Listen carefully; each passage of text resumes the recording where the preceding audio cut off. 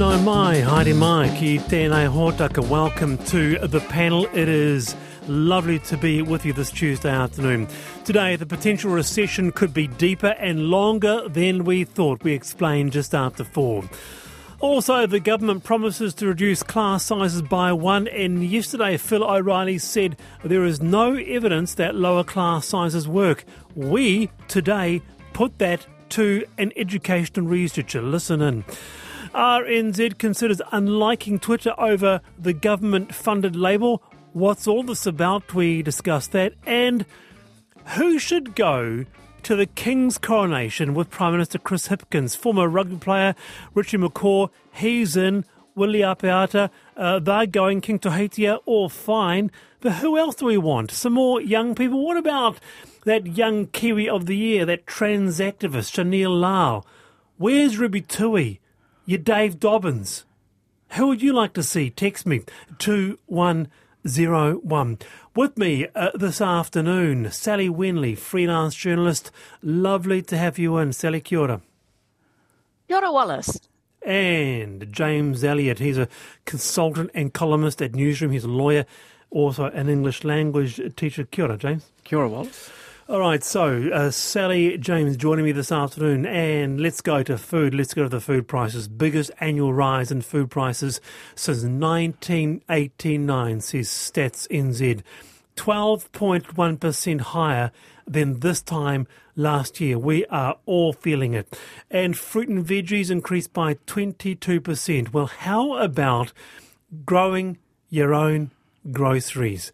Kai Rotorua are trying to encourage their community to take food growing into their own hands. And Te Rangakahe Kiripati co-founded Kai Rotorua and joins me now. Tēnā koe, good to have you on the program.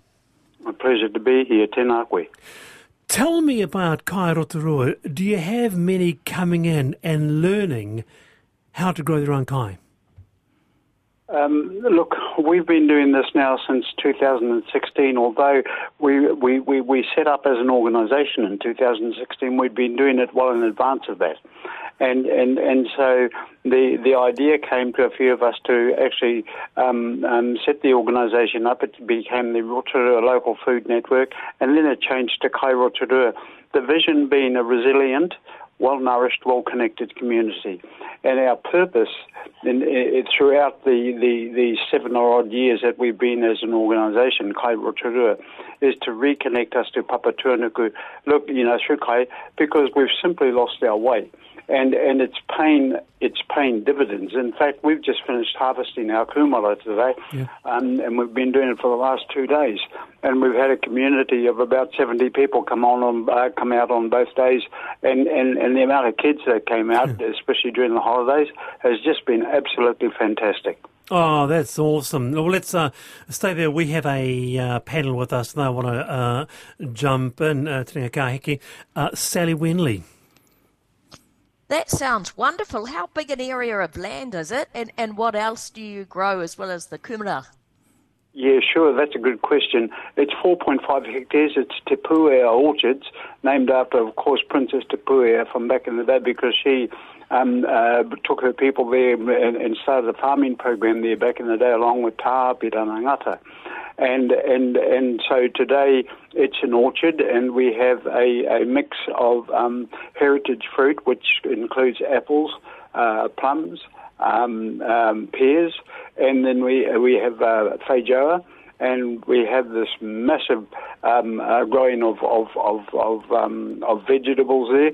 But our key component in all of this is the kumara. You see, because I say that because it's hard to connect the Māori, and we're focused a lot on Māori as well as our own community, but in getting Māori to the garden, because our people back in the day were fantastic gardeners, and we've just lost our way completely. And your introduction to the price of food, for goodness sake, it's nearly $16 a kilo for tomatoes here, and we're selling them and getting families in to pick them on their own for $1 a kilo. Yeah, fantastic. Fantastic. All right, James. Yes, some recommendations on plants that are vegetables that are easy to grow. I'm one of those people that when I come home from the garden centre with the seedlings, I can tell that they've already lost confidence in me by the time I've got them out of the car, and they're starting to wilt before I even get them in the ground.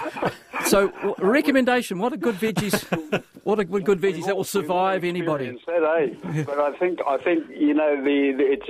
we're working with Kāinga Order, and we're about to sign off on a partnership with them in some of the new housing complexes here in Rotorua. They love what we're doing.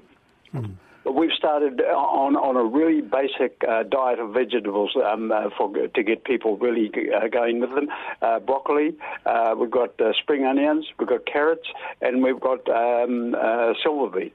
And I think the silver beet is just, look, we planted a box up there at Kāinga Order, and it's all gone already. Fantastic. And it's quite a big box. And so people love that type of food. It's a basics. You don't need to go too far outside of the Brassica Square to be doing that. But you're absolutely right. You've got to be able to get your seedlings at the right time, and I think that's a key to a lot of the issues that follow us around the place by taking them out at the wrong time and getting them home and they're looking hopeless. Just finally, Te Ranga Kahiki, I want to come back to this notion of we've lost our way, and you're talking about the community alongside Māori, as you say, losing the way. But I want to sheet it back to me. I've lost my way personally. I had a father who could plant out a quarter-acre borrowed land with sweet corn and tomatoes. I don't know how he did it. I can hardly grow blooming parsley. What have we lost? How do you think we've lost our way?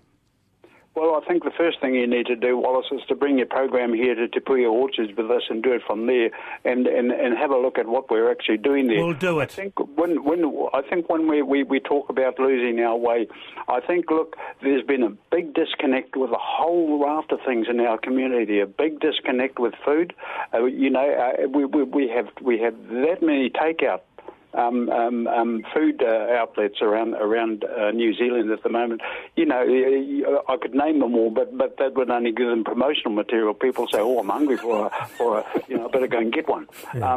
But we've lost our way completely. We just don't know.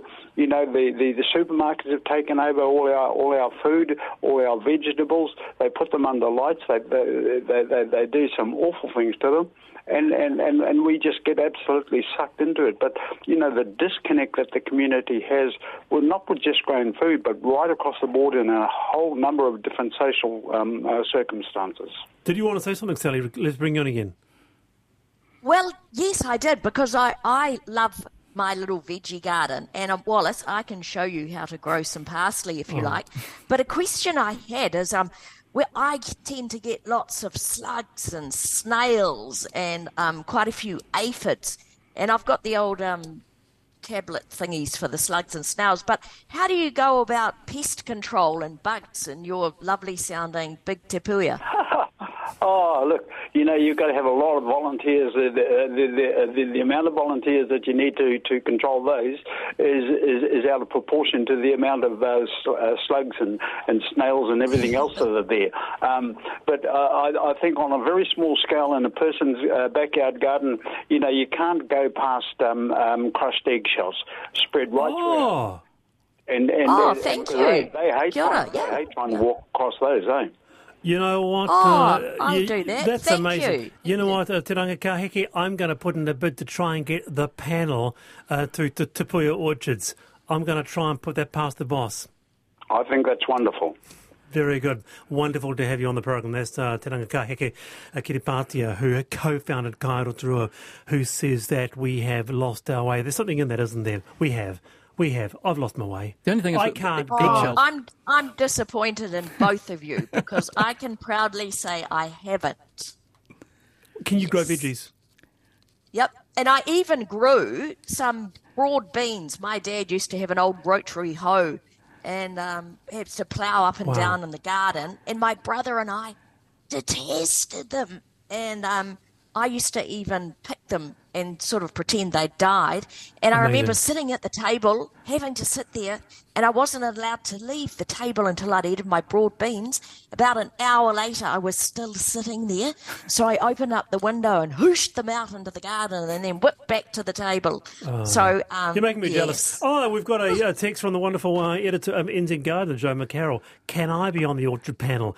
Yes, you're booked in. Also, wonderful suggestions coming through. Who should go to the coronation? Someone says, send Tame Iti. You're on the panel on NZ National. Sally Wenley, I've been thinking about the government. Well, the Prime Minister announced that he will be donating $1 million worth of Indigenous trees to the King for his coronation. But these trees will be planted in New Zealand. And so this will happen on the weekend of the 6th and 7th of May. And now they will be planting them in probably council-owned areas, which might be the sides of rivers, swamps, lakes, wetlands. Now, guess what else happens on that weekend? It's the opening of duck shooting. So, as a duck shooting person, I would be rather annoyed if these lovely volunteers come charging up and down the sides of the stream, scaring the ducks off and getting in the way of the opening weekend of duck shooting. So can I please ask the Prime Minister to change the weekend for the planting of all these donated plants to the next one? There might be a little positive there. Ducks could be saved. I'm all for evening up the playing field between the shooters and the ducks. Ducks could be saved there, and you'd have to go clay shooting. What about that, Sally Wenley? Well, ducks are a pest because I'm sure Te Pua the garden, if they have wild ducks getting in there, they will munch through all of their seedlings and ruin it. So there is a place for this duck shooting, and I think they taste really good too. Oh, no, actually, yeah, they do. They taste better than clay pigeons. I'm a massive fan of duck. Yeah. I'm a massive fan of duck. Very good. All right. Thank you, Sally Wenley. I've been thinking James Elliott. I've been thinking about toys because one of my favourite TV shows is The Repair Shop, where family heirlooms are restored by these amazing craftspeople. And a lot of the heirlooms that people bring along are toys from their childhood and teddy bears and all sorts of things that mean a lot to them. So my question for people is, can you remember the toys that you had from your childhood? Or even better, have you kept them?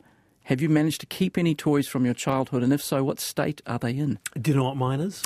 I'm going to go with a soft toy, cuddly toy of some kind. No. Hard toy. Weebles. Weebles? Weebles wobble, they don't fall down. Okay, yes, I think I remember those. Yeah. You still got them?